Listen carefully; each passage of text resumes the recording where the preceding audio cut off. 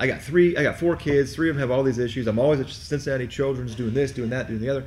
But then, like my son, you walk in and it's the hematology oncology ward, right? It's blood cancer unit is the unit that they're together, and you kind of like, oh, my kid's this and that, and then you walk into that ward and you see a 2-year-old that's got cancer, and you're like, oh, our life's not that bad, right? So it gives you perspective, even in the midst of everything else you're dealing with. You still have this perspective of it could be worse, but as a parent, it's hard to see that because as a parent, I don't mind dealing with it. Like I whatever gets thrown my way, I'm just going to deal with it. That's fine. But the hard part as a parent is your kids are dealing with it.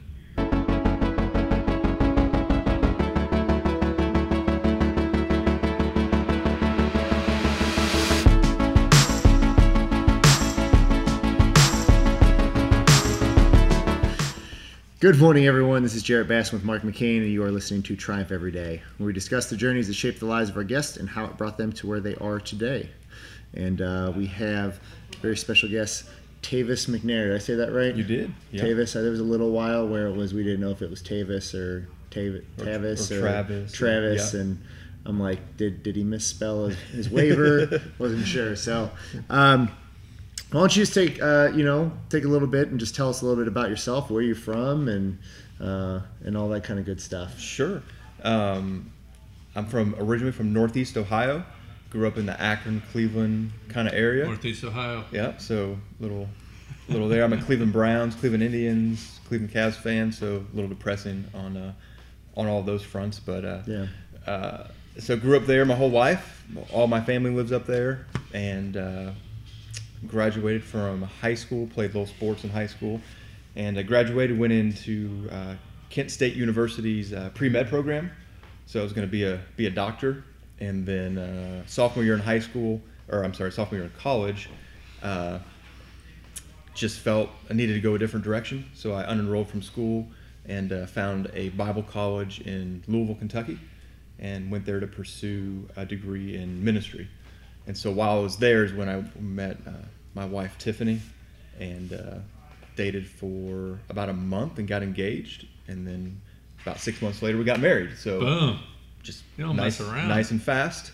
And so continued my education in Louisville, and then found a job down there, spent about 15 years in Louisville, and then moved up here about, I've been up here about 6 and a half years now. Very so cool. Wife Tiffany, and then we've got 4 kids. So we've got a 13-year-old, which is scary. Yeah, we can talk about that for probably an hour. Yeah, that's a whole different ballgame right there. But yeah, 13, 11, 9, and 8. Very cool. So 2 boys and 2 girls. Very cool. Whereabouts in Louisville did you live? I lived on Fagenbush area, which was kind of the southeast side of town. Yeah. Louisville's a little crazy because you enter, if you drive down 75 or 71, like you're 100 miles outside Louisville, and you're entering Louisville. Right. So like the entire area they consider Louisville, right? Which is a little bit strange, but yeah, I actually enjoy Louisville quite a bit. I love the, it's cool to see like that kind of New Orleans flair they have there. It seems like you're a little bit farther south than you are. Yep. It's pretty cool, and I really enjoy going down there quite a bit. And what's really cool is, OTR in their own rights is picking up quite a bit, but it seems like their industrial sector, they just turned into restaurants. Yeah. They did a really good job of building up a couple of the areas to attract. It was really, really cool. Every time we go down there, it's just like anytime you go to OTR, something new is kind of moved in and taken up shop there. So it's been really fun to watch. What was the maybe deciding factor of going from Kent State to rolling into a basically Bible college? Yeah, it's kind of a drastic.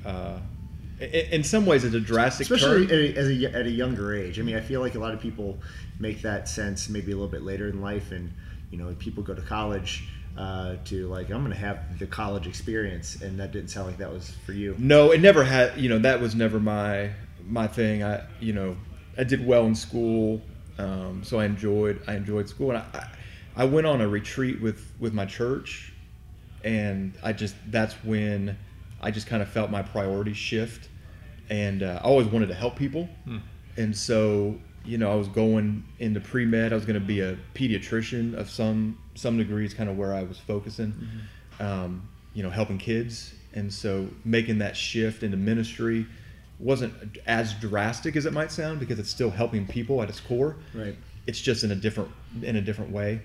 And then the thing that really hit me is after I got back from that retreat, I went to class that next week, and I'm sitting in organic chemistry, and I'm going, what am I doing? I can't do this. Like this, it doesn't feel like the right place to be. And I think that was just more of a confirmation of what I had already known that I needed to do.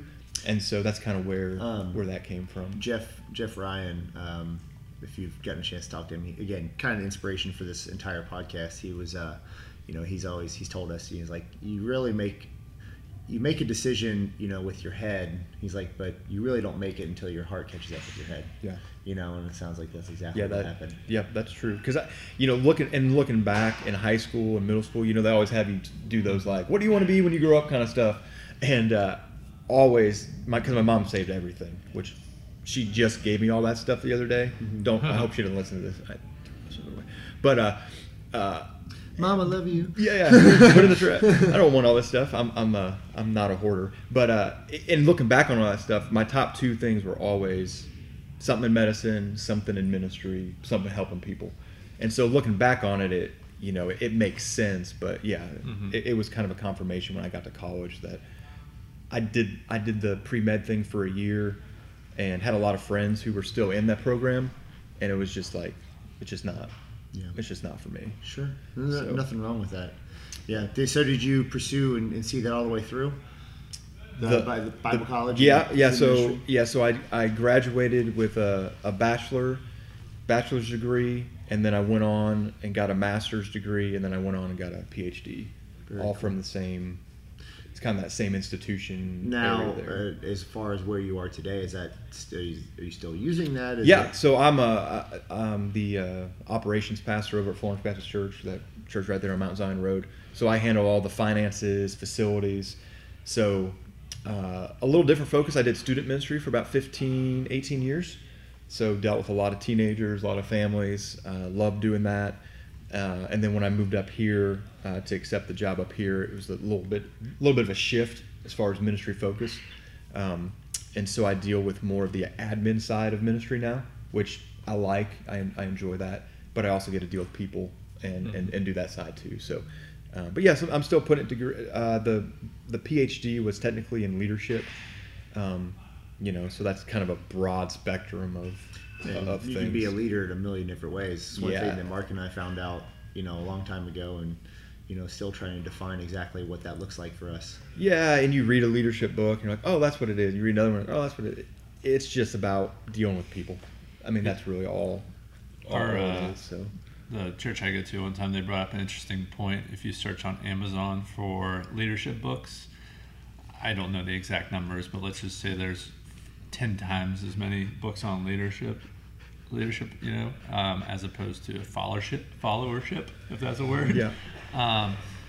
So I think it's, to your point, I think there's just so many books on leadership, and there's not enough on like followership sometimes. But and I'm sure you have probably contrasted those throughout your journey and so on and so forth. But yeah, I feel like sometimes there's probably even situations where you find yourself like, you know what, I'm going to let this person lead and I'm going to follow, or vice versa in certain scenarios. But I don't know. I just thought that was an interesting point to bring up, because kind of like you said, in this day and age where we're just constantly inundated with information, it's hard to discern in certain situations. Like, I don't know, is it like the drill sergeant leader? Is that what, we butt up against this as trainers, Jarrett. It's like, some people want us to yell at them. Some people want us to like calm them down. Some people will not respond well if you yell in their face. Yeah, well, yeah, and you see that in sports too. You see some of the old school coaches, and they're not getting the results that they used to get, because it feels like the newest generation of athletes are they want to be a little more coddled, a little bit more come beside them and encourage them, and some of these coaches that are yell screamers, it doesn't necessarily translate all the time. So typically your best coaches are going to be the ones that can adapt Multifaceted. to the different personalities on your team. And that's one of the things I learned from my high school basketball coach. He was a tremendous coach, tremendous leader, but everybody was treated differently as far as how he communicated to them.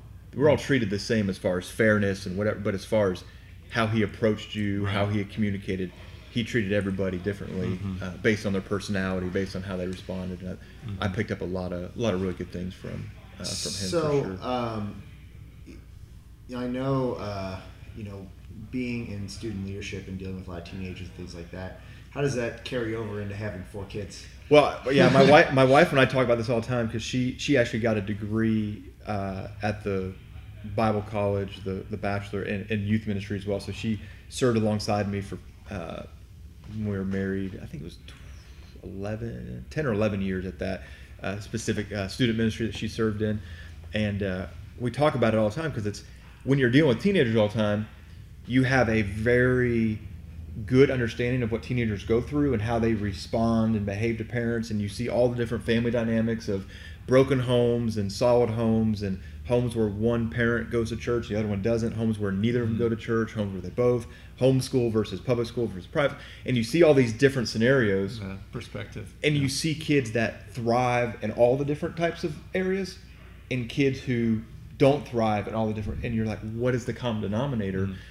And really it just comes down to the communication between the parents and the kids and how they're just interacting at home, and so you have 150 kids that you're dealing with on a weekly basis, but then they go home at night. Whereas now I have 4 kids that I'm dealing with on a daily basis, but they come home with me. Right. And so it's that constant life battle struggle of emotions going up and down. My 13-year-old now, say 13 is right at that age where things get really complicated. It does, and it's like a switch that goes off, and he, there's just hormones going through his body that he can't control. Sure. And so as a parent, the one thing that's nice about having dealt with students for all those years is you don't overreact to it, because it's part of it. Because if you go back to your middle school days, you probably blacked most of those out because it's not typically the highlight of your life, so to speak. It's awkward. So you go back and think, what did I do in middle school? You're like, I blocked most of those years out, so you don't really remember what you did and what you put your parents through.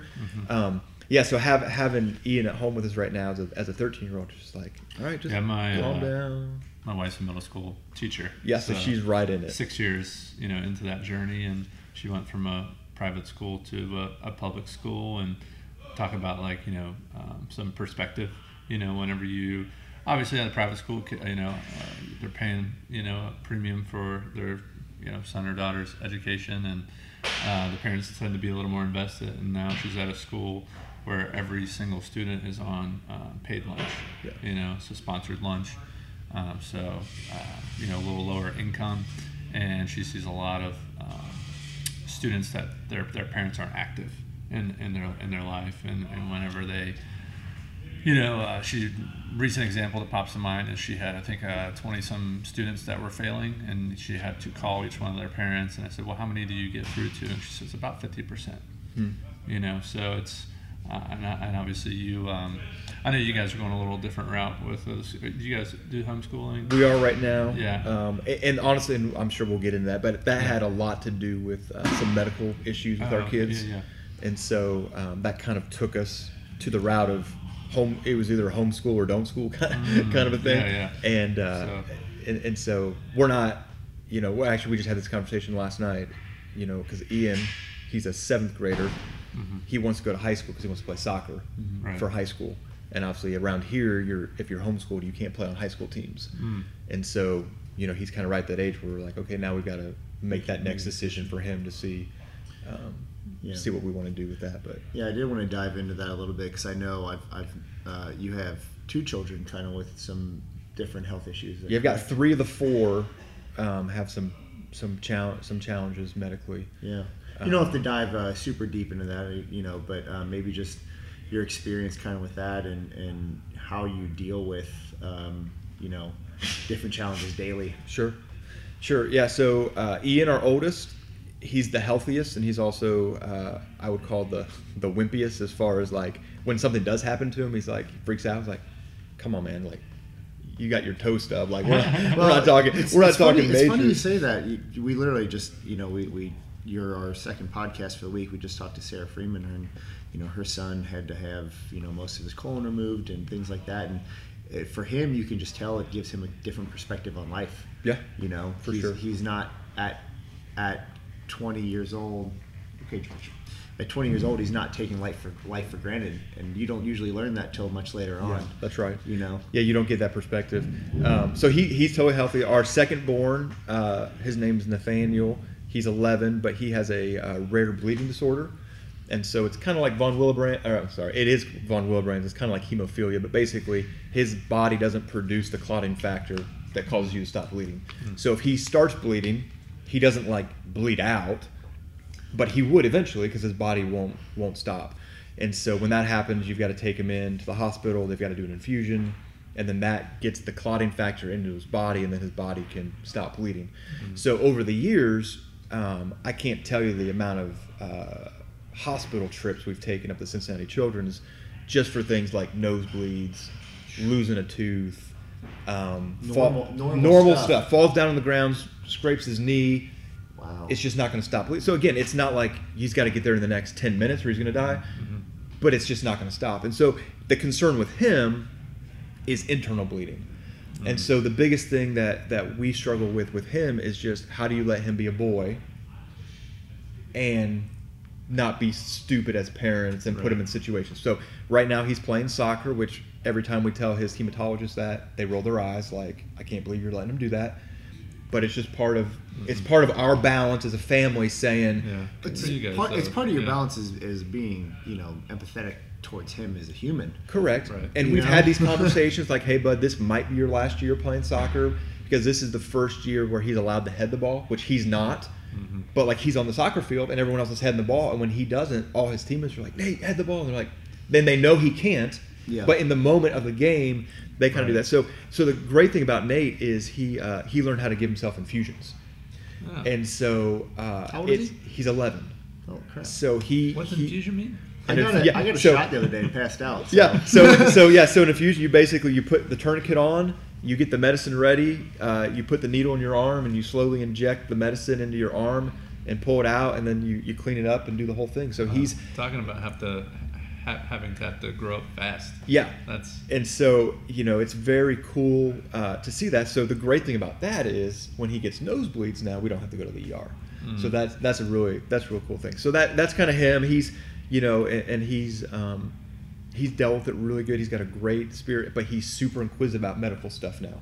So you already see him like going down this path. You really could. He's some sort of medical something, whether it's researching. That's how some people that aren't like, it's not like, well, my dad and my grandpa and my mom, they were all doctors. Yeah. It's usually from some type of ailment maybe that, so that's awesome. Yeah, so he's cool. And then my 9-year-old girl, her name's Clara, she was diagnosed with either Crohn's or colitis when she was about 18 months old. So she got in the hospital when she was 18 months old, almost died, had to do a couple blood transfusions. But through that process, they diagnosed her with that disease. And then when she was 5 or 6, I can't remember, we had her colon removed. So we did that, and then now she was just hospitalized a couple months ago for about 6 weeks, kind of dealing with all those issues. So, but she's the toughest of the bunch. You would never know it looking at her. She's in here, like ready to throw down as much as she can be. She's in here. She loves it. She'll probably be back this weekend because there's no soccer tournaments. And so she's just, again, it's just part of that. And then our other daughter, she's 8. We adopted her from Congo. So we brought her home and then found out within about 6 months that she had severe hearing loss. So we started going through that process. She had cochlear implant put in one ear, hearing aid in the other ear. And then we took her to a specialized school for about 3.5 years, about an hour from here, drive there every day, which led us to the homeschool because you can't drive your daughter an hour every day and then put your kids on the bus. Right. So be getting up at 3 a.m. every day. Yeah, you just can't. Yeah, you just can't do it. So that kind of led us down that path. But the crazy thing is when you go to Cincinnati Children's Hospital, and sometimes you think, man, my kid, no one else has this problem. Like, I got 4 kids, 3 of them have all these issues. I'm always at Cincinnati Children's doing this, doing that, doing the other. But then, like my son, you walk in and it's the hematology oncology ward, right? It's blood cancer unit is the unit that they're together, and you kind of like, oh, my kid's this and that, and then you walk into that ward and you see a 2-year-old that's got cancer, and you're like, oh, our life's not that bad, right? So it gives you perspective, even in the midst of everything else you're dealing with.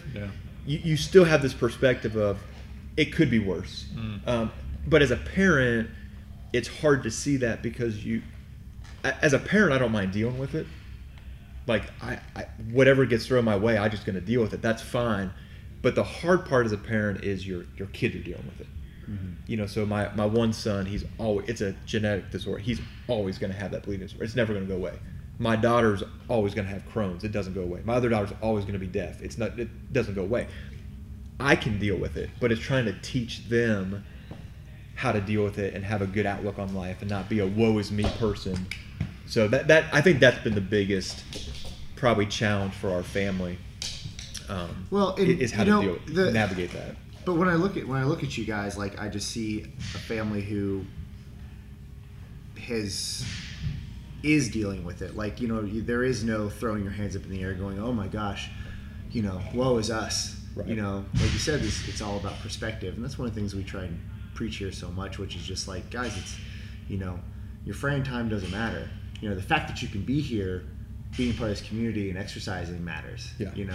So I think and I commend you guys for being that family, having that family structure that can really back your kids, and I'm sure they kind of buttress you just as much as you help them out. I'm sure. Yeah, and they always give us good perspective. Like, even this last time with my daughter being in the hospital, like, you're tired, you're not sleeping well, you're sleeping on those stupid pull-out couches that aren't really couches, and you're rotating shifts and all this kind of stuff, and then you look at your daughter and they bring a dog into the hospital room, and it's like the best thing that's ever happened to her in her life. She sits with a dog for an hour, and she doesn't care about all these other tubes and everything else coming out. It's like, I'm happy with the dog sitting right here. And at that moment, you're like, oh, okay, we're good. So you can borrow George anytime you want. She would love that. She would absolutely. That was actually we had to do this 8 weeks of nothing but shakes that she could drink. Yeah. And part of the leverage once we got past about week 4 was trying to find stuff. And so one of the things was she could dog sit for the day. Oh, very cool. And so she really liked that. Very cool. Not to completely switch gears, but you. Not only you a pretty amazing father and holding down the family, but you're also a ultra marathoner. I have dabbled in the ultra marathon. What's wrong with you? I've asked myself. I ask myself that a lot, and my wife asks me that all the time when I'm getting ready for. Let's kind of race, backtrack. So. How does this interest even start? You just don't like say I'm you gonna also, go run. Yeah, I was about to say you don't dabble in ultra marathoning. Yeah, you start off like running like a half and then a full. All right, so it's 50 miles or more, or the ultra is 100. Yeah, so ultra is anything over a marathon, which is 26.2. Okay. So you could have I would consider a regular marathon pretty ultra. Yeah, it is. But in the ultra world, and then you've got your 50Ks, 100Ks, 100-mile, 50-mile, and then you've got the stupid like 24 hours as far as you can go. They just came out with a 500-miler. Yeah, well, they have a ultra triathlon, which is 3 triathlons, 3 back to back to back to back, which is stupid. So I have a little bit of OCD in me, a little bit of obsessiveness with my personality, and that manifests itself across the board. Okay. Sometimes it can be healthy, and I'm not saying like I'm diagnosed OCD. I'm self-diagnosed. You're very type A. Very type A. You and I are one and the same. Not only just haircuts. Yeah, I'm a very type A, but I'm also very like chill. It's a weird dynamic, but I'm very OCD. So if I start something. That's what it is. So, high school I played basketball, a little bit of other sports and stuff. Got into college, did the intramural stuff, and then got out of college. And I just kind of wasn't really being active anymore. The basketball, open gym stuff that I was doing, they kind of shut down. So I kind of found myself sitting around a lot. And so I'm like, okay, I need to start doing something. So I just started running. And my dad ran all through my life. He was a big runner. And so I'm like, oh, that's not, anyone can run. So I just started running and kind of started enjoying that. So I signed up for my first marathon down in Louisville with a buddy of mine. When you say you just started running, like, what was the first distance you went out and ran? Oh, probably like a mile. Okay. Yeah. So real short, just, but I started doing it, and I started doing it every day.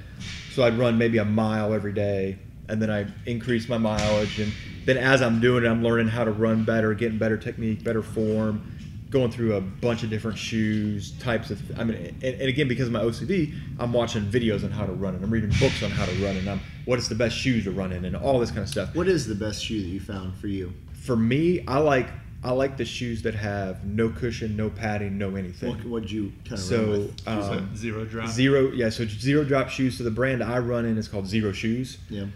Vivo Barefoot's also another brand that I like. Did you ever run into Ultras? I tried the Ultras. They didn't fit my foot. Really? So I've tried the Ultras 4 different times, and I can't do it. I run in the 5-finger shoes. Yeah. And I also run barefoot, like just straight up barefoot. I saw a guy, I was went and rode my bike the other day down around Lincoln Airport, and he was just jogging along barefoot on the sidewalk. Yeah, I ran yesterday barefoot for about 3 miles. We also did, it's not really exercise in a sense, but we hiked Crowpatrick in Ireland, which is the Catholic pilgrimage. Okay. Where it's the hardest 4-mile hike I've ever done. It's about a 32% grade. And it's takes about 3.5 hours, and it's just all about head-size boulders, and the real hardcore Catholics do it barefoot. Nice. And we saw a guy just walking up this thing barefoot. I couldn't feel my feet anymore, and I was in hiking shoes. Now, when you get to the top, do you take a bus back down? Or you have to walk back. Just walk back down. Walk back. That's the worst part. That'd be the worst part especially if you go barefoot up. You're like, you got there and then you got to come back. Yeah, just roll down. Yeah. Anyways, so I started dabbling the running. Signed up for a marathon. First marathon did not go well. I was going over the bridge in between Louisville and Indiana, and my buddy always makes fun of me because I stopped, and as I'm puking up blue Powerade, a guy with a wheelchair passes me. So it's kind of like add insult to injury there. But I finished it and couldn't walk. I couldn't even walk to the car. So that was a little humbling experience there. What would you chalk that up to? Was it poor preparation or just I didn't train enough? Too much Powerade. Yeah, too much. Well, definitely too much Powerade. I didn't train enough. I ran with my buddy who had already run several marathons, and so on the long days, you're supposed to run 18. We got out there. He's like, oh, I'm feeling 12, and so okay. I'm like, I don't know any better. Right. And so and you're like, oh, that's a third of. It's like less than half the difference. Which that's good to do. You're listening to your body. Except when you do that every week, you're supposed to do a long run.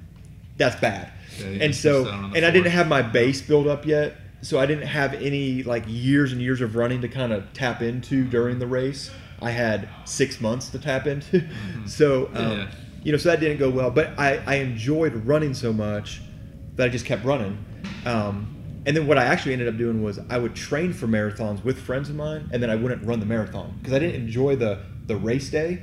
I enjoyed the training, right? Probably because of my OCD stuff again. So I did that for a while. Moved up here. I started to get in triathlon a little bit. Swimming was the big thing. I had a buddy that started teaching me how to swim, and then that's when I moved up here. So I didn't find a pool, so I kind of quit the triathlon. So I kept running, and then I got into trail running, Idlewild, Mount Airy in this area, which was a lot of fun, a little different on your feet and stuff. And then so I started doing that for a while, and then I just kind of came across, this idea of an ultra run. I'm like, hey, that sounds fun. So of course I sign up for one, and then I'm like, well, now I got to figure out how to train for it. And so at this point I've been running for maybe 8-9 years, so I've got a good base that I'm built up on. And so now it's just a matter of pushing your body and your mind to go beyond what you think it can go. And so about 3 years ago I did a 50-miler over at Scott County, Indiana, through the park over there. How much of that is physical versus mental? That's a good question. I think your body can do more things if you can kind of tell your mind to just let it do it. And so, with the ultra, I got to about mile 32. I was feeling really good. And I got to about mile 32, and I went, I'm not feeling very good. I also got lost during the race, which is not recommended for an ultra. So I ended up running about 53, 54 miles. Ouch. So those last 15, 20 miles, it was all mental. Your body can move. You just have to force it to move. Yeah. So what are you telling yourself in that moment? You're trying to block out the pain, and you're just trying to tell yourself one more mile. And so you just try to stay focused on the next mile, the next mile, the next mile. Yep.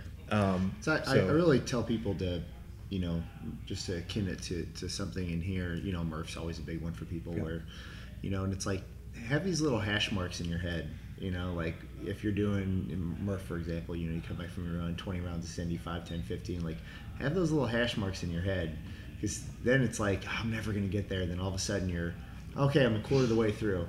Yeah. All right, I'm half of the way through. Yeah, if you're 30 miles in, you go, I'm only just over halfway. Yeah. That's not a good mental state. You have to think about it some other way. Yeah, you got to. Okay, the next, I'm only doing a 5K, which is 3.2 miles. Right. Or I'm only going to do, so you're trying to break that up. The cool thing about that race was for the first 20, 30 miles, there's people with you. Yeah. And then most people broke off at the 25 mile, and that was they were doing a 30-mile run. Gotcha. So then the last 25, 30 miles, it was kind of alone, which I'm more of an introvert. Yeah. So that's probably one of the reasons why I like running, is it's just you and the road, you and your mind.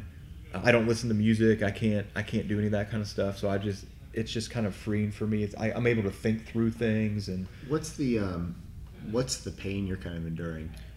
The biggest pain on that specific run were blisters on my feet, because I had run through some water prematurely, because when I got lost, Nope. I went that way.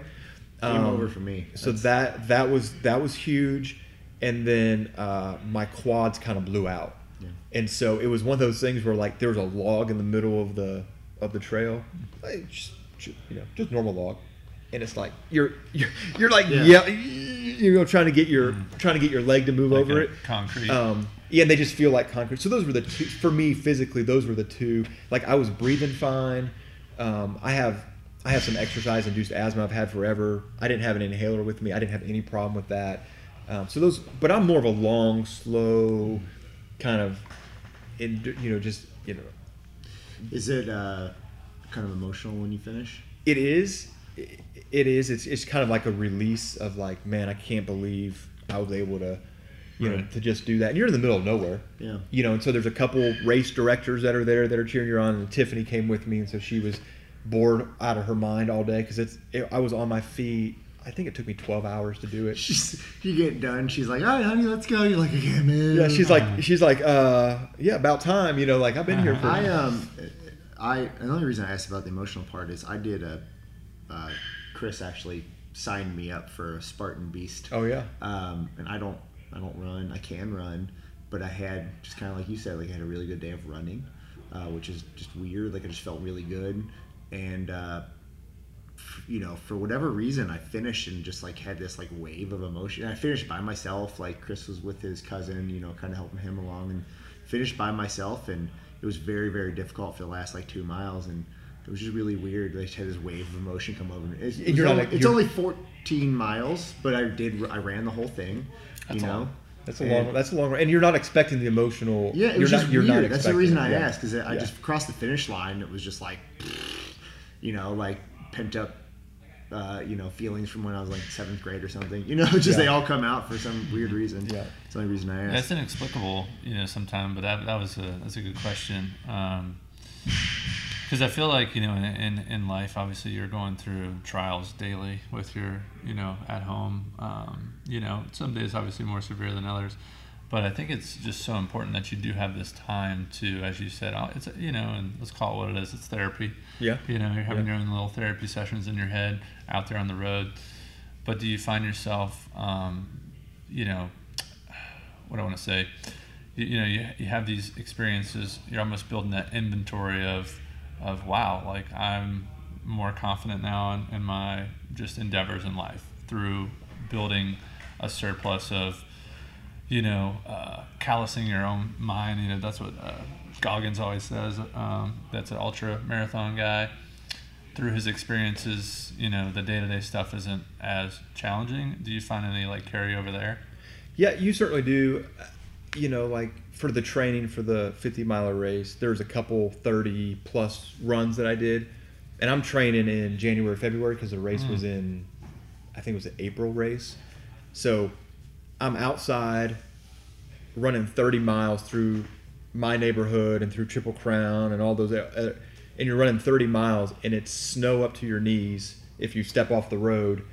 And people are shoveling their driveways and they're looking at you like, this guy's an idiot. And I'm thinking, yeah, you're right, I am. But just doing that gives you those benchmarks. It's okay, I just ran 32 miles in the snow. Right. What's another 10 miles? And then you get home and you're like, okay, it's midnight and my son just got a nosebleed. All right, I got to drive 25, 30 minutes up to Cincinnati Children. Those big things just become every day. Those you said, those benchmarks, they become easier to deal with. Yeah, and mentally you know that, hey, it's going to get better. Tomorrow you're going to be sore, and then the next day your body's going to recover. Yep. And as long as you're not being stupid with how you're training, you can keep yourself from getting injured for the most part. And yeah, so you build up those small victories, and then those lead to bigger victories, and then the other things in life. It's just and again, those are the types of things you're trying to instill in your kids. Mm-hmm. How do you get your child who doesn't have any.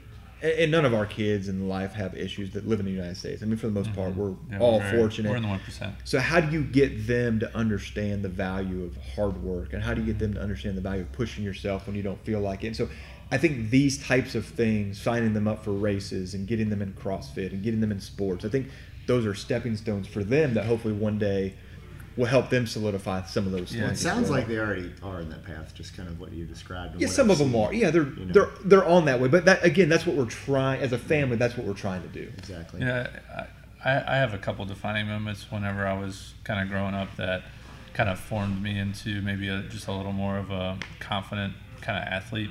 I remember when we would play Little League, baseball, there was that one pitcher that threw, no one could hit. And it's just you just get that foul nip off of that one pitch, and then all of a sudden the floodgates really open. In the particular game I'm thinking of, every game we'd play this team, it would end 1-0, and then that one game where we started hitting them, all of a sudden, we get 10 hits. I remember one time on the football field, I'll never forget it. It was junior year. And probably up to that point, I played a little bit tentative on the defensive side whenever I have to make tackles. And I remember, in particular, it was the first game of the year. I actually didn't even play my soccer year, so I was kind of coming back, didn't really know what to expect. Felt like I was playing pretty good. And we were going up against this team. They had a running back that was 220 pounds, and he was, state champion wrestler and all this stuff. And it was a defining moment. I'll never forget it. And I was on a blitz, and I absolutely destroyed him. And I don't say it to brag or anything, but it was when you talk about hey, how do I build this winning kind of mentality in my kids? It's through experiences. Yeah. And you can lead them so far, but they have to experience these things and be faced with the decision of, hey, I could really run and aggressively try to, in this situation, tackle this guy, or I can kind of curl up and just kind of go at his legs. And there's no doubt in my mind that one play created me to be a pretty strong force on our defense that year, because I did what I didn't think was possible. Yeah. And that was to tackle the big kid. And I know that might not be, a 100-mile race, whatever, but again, it was one of those experiences that was a big win. It's kind of like CrossFit, right? I mean, I know we at least myself, I know Jared's, probably been there as well, and you can speak to this a little bit. When we're invited into this kind of uncomfortable warehouse-looking gym, and we're like, oh, I gotta climb this rope, that's impossible. And then all of a sudden, you make it, a couple feet up, and then you're all the way up, and then other things don't look as daunting. Except for muscle ups. Yeah, muscle ups. Yeah, except for that. Yeah. You'll get there, don't worry. I don't know. I hope that makes sense. I got one more question just about the ultra marathon. I actually do want to move into CrossFit and how that fits into where you're at now as far as fitness and family and stuff like that. What does your recovery look like after an ultra marathon race? What What'd you eat? Well, Do you have just a massive blowout meal? That's maybe my first thing. No, actually, honestly, okay. So I got in the car, and we drove to. I think it was like a shopping area. Had a McDonald's and a Penn Station and a Jimmy John's and stuff like that. So I went in. Three? No, I went in and changed. Because it was you just get clean clothes on, and then we walked into Jimmy John's. Mm-hmm. And I got, my normal like turkey and cheese and bacon sandwich, bag of chips, and I think a water or something, whatever. And we got out to the car.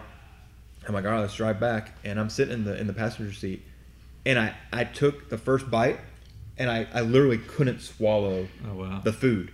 And I don't know if it was just because I was so exhausted. I don't know but I literally couldn't swallow this, and I had to spit it. out.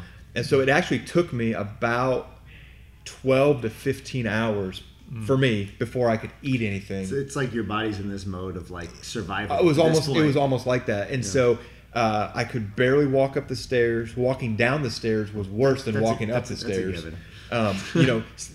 Stupid simple tasks like sitting down to tie your shoes hurt for like a week. Yeah. But as far as food, it took me until like lunch the next day. Wow. Before I could eat anything. So you have been with us for a while, like you said. Tiffany's coming here. You've got the kids coming to community class with you on the weekends, and how would you find us, and what role is CrossFit playing, and maybe has it shifted your goals, or is it kind of accentuating your goals of still doing long distance running, sure. and things like that? Yeah. So. As I was running, I primarily just ran. I didn't do any kind of strength training. I didn't do anything. I just ran. And then about 2 years ago, I'm like, you know what? I probably need to do some strength training. I hadn't done it since high school. So I joined like Crunch or one of those. What's the one where it's like no judgment? What's that one? Planet Fitness. That one. I joined that one. And Pizza Thursdays. In fact, and brisket Wednesdays. Yeah. So I started doing that. But I had a hard time finding the right routine, and I'm more of a free weight person, and they had more machines. Like, this isn't really fitting. And so I actually came here one night for Ian's soccer practice with Keith. Oh, that's right. And so, and actually the night that they came, the very first night they came, there was a mix-up, because normally in the evenings, obviously you guys aren't here, but that particular evening was one of the ones where CrossFit had just put out one of their open workouts. And so there was like 7 or 8 people here doing the open workout, and then there's like 13 middle school boys doing like soccer practice.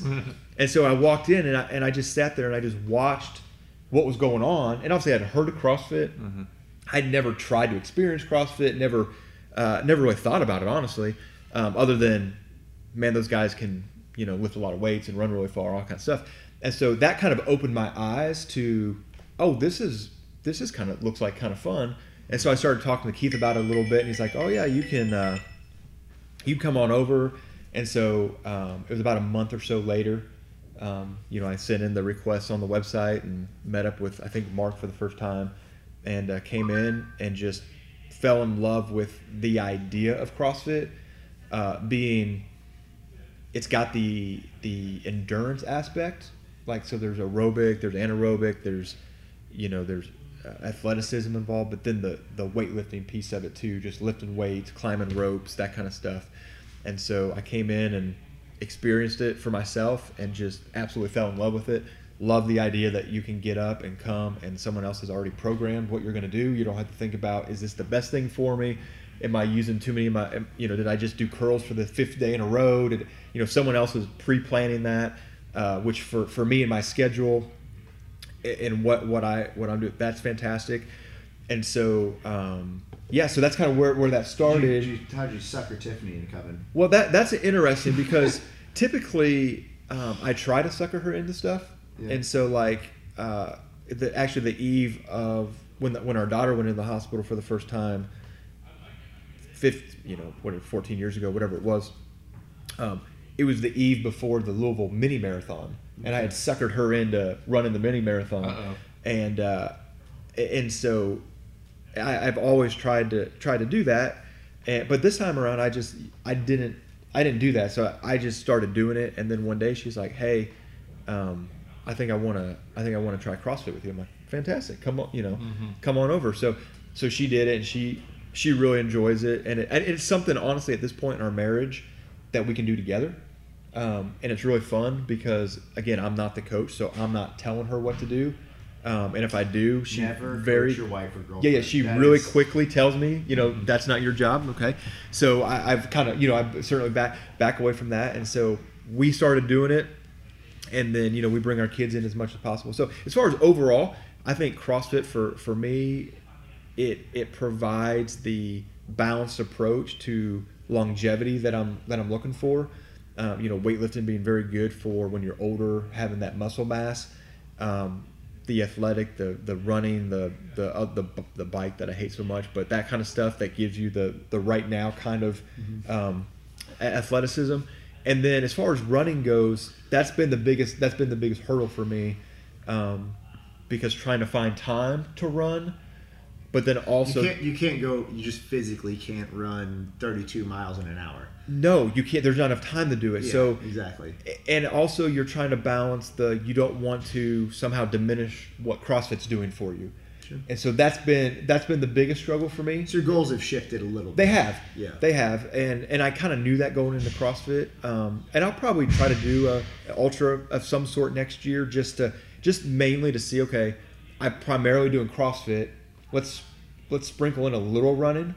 And then let's just go try to run like 30 miles and see what happens. There's the kind of an experiment. 2009 Greg Almanson article, Run a Mile to Run 100, where he bet his friend that he could run 100 miles doing just main site programming, and he ran 100 miles in 24 hours.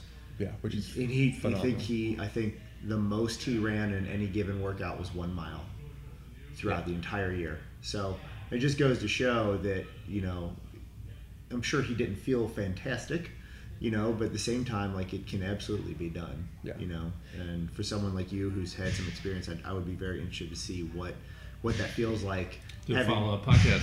Yeah, follow-up podcast after you go do one. I'll be all big old bandages and wrapped around. But that would be interesting too, right? Just find out the recovery from that compared to, I've got a little more muscle, on my body and whatnot, and how that's that exactly responds. Right. When you look at, obviously, like you said, your goals have shifted just a little bit. What's kind of on the horizon for you outside of maybe possibly trying to run that ultramarathon next year? Well, a muscle up would be nice. And honestly, I just trying to get back into these Olympic lifting things. I haven't done any of that really since high school. Squatting, back squats, deadlifts. I don't know that I ever really did cleans. I think we did a little bit of that. So that's all just been fascinating, just from a challenging perspective. Well, and talking about your personality, where you want to be a little bit of a perfectionist, it gives you a whole new world, to quote Aladdin, of just things to work on. Yeah. And that it's like you get this, you're introduced as an adult to a realm that was completely foreign to you, just a couple months ago. Yeah, that's exactly right. And the thing about CrossFit is, once you master the skill, then you increase the weight, or you increase the reps, or you go faster, or you. It never gets easier. It never gets easier. Yeah. So Tiffany's like, when am I ever not sore? I'm like, that's the beauty of CrossFit. You're always sore. Like sore. That's just part of. Well, one thing to your guys' credit, you and Tiffany for that matter, you're both very coachable, and that bodes for improvement faster than if you did want to go the route risk of injury, and because neither of you are jumping in here and just assuming that, I can just do this. Definitely not. Yeah, because one, and unfortunately, that's I think where CrossFit gets such a bad rap is people are not coachable, and the people coaching them are not being relentless enough and saying, no, stop that. That just you need to take a step back. We're blessed to have a lot of people here who really see the value in playing the long game. Yeah. There is no like I said, when we tell people all the time, and their fundamentals class is this is like learning a brand new language. Try to go learn French in 2 weeks. It's not going to happen. Yeah. It takes a long time to master that. So why would you think that just because you've oh, I did cleans in high school. I'm fine with these. That was 20 years ago. Exactly. Yeah, getting old. Yeah, I used to think, man, I'm doing good at CrossFit. Like for my age, I was like, for my age, I'm doing really good. And then I realized that Matt and Steve and Scotty and Chris, they're like all within like that same age range. I'm like, oh man, that's okay. And then even crazier when you look at the top tier men and women that are just like, oh, you're a master's, but you've been doing this for 12 years now. You know? Yeah, there's definitely a difference in longevity for that kind of stuff. And on the opposite end of the spectrum, let's just say around the time you maybe been here a year or so, and we're onboarding someone new around your age and size, and they're going to be looking at you like, man, look at that guy. Like, and you're in your mind, you're still going to be like, I'm way far behind, because it is that low hanging fruit is always that comparison to like people our size or age, whatever it may be. But again, just kudos to you for your attitude and your relentlessness to be here. I mean, you're, I don't know, 5 days a week at least, probably. I try. Yeah, 5 try days. really hard. Yeah. With all the things you got going on at home and work and travel, and yeah, it's been really cool to watch you develop. I don't know if you've gotten a chance to listen to many of these, but we always like to ask that kind of towards the end question of just very simple, just what is your definition of success? Yeah. Specifically for CrossFit, my definition of success would be just show up and do the movement. I'm always joking with the coaches, like, I might be able to do the women RX movement today. I might not be able to get even that heavy, but that doesn't bother me. That's what I love about the gym is there really is. It's all about encouraging and showing up. So success in CrossFit to me is that, and I just think in life, success is, whatever life throws at you, you just deal with it and move on. Like, as long as you don't stay down, you're going to get knocked down, but as long as you don't stay there, I think you're being successful. And it doesn't matter what situation that is. Everyone's looks different, but just taking it and moving on and learning from it, I think that's a good definition of success, because then everybody can be successful in whatever they're doing. Yeah, you're not comparing yourself to someone else. No, and you can't compare yourself because you don't know what they're going through. Exactly. You didn't know. I heard something the other day, and I've seen it a couple times in a couple different ways. I thought was interesting, which is just, everyone has a different starting line. Like your starting point may not be as soon as you graduate from college. Some people get that dream job right out of college, but most don't. You may not have your starting line until 35. Right. And there's nothing wrong with that. Some people graduate college, believe it or not, and they're $100,000 in debt. Yeah. You never. Yeah. Oh, they have their dream job, and they're gonna be paying off that debt for a long time. That's exactly. Yeah. But man, thank you very much for coming and sharing your experience, and and being a part of this community, and I appreciate bringing Tiffany and the family in. I mean, it's having the type of people you guys are around us just makes this place that much better. So appreciate that. What about the guest? Oh, this is George. This is our foster. Someone wants a good dog. He is wonderful. He actually sat here for the most part for the entire hour. He's available. He is available. Adorable. Hit our YouTube for video evidence. Yeah, right. Well, thanks again, Tavis. Appreciate it. Thank you all for listening to Triumph Every Day. Make sure you subscribe on YouTube, iTunes, and everywhere else your podcasts are found. You can find us at triumphstrength.net, on Instagram at triumphstrength, and Facebook at facebook.com/triumphstrength. See you guys next week. Thank you.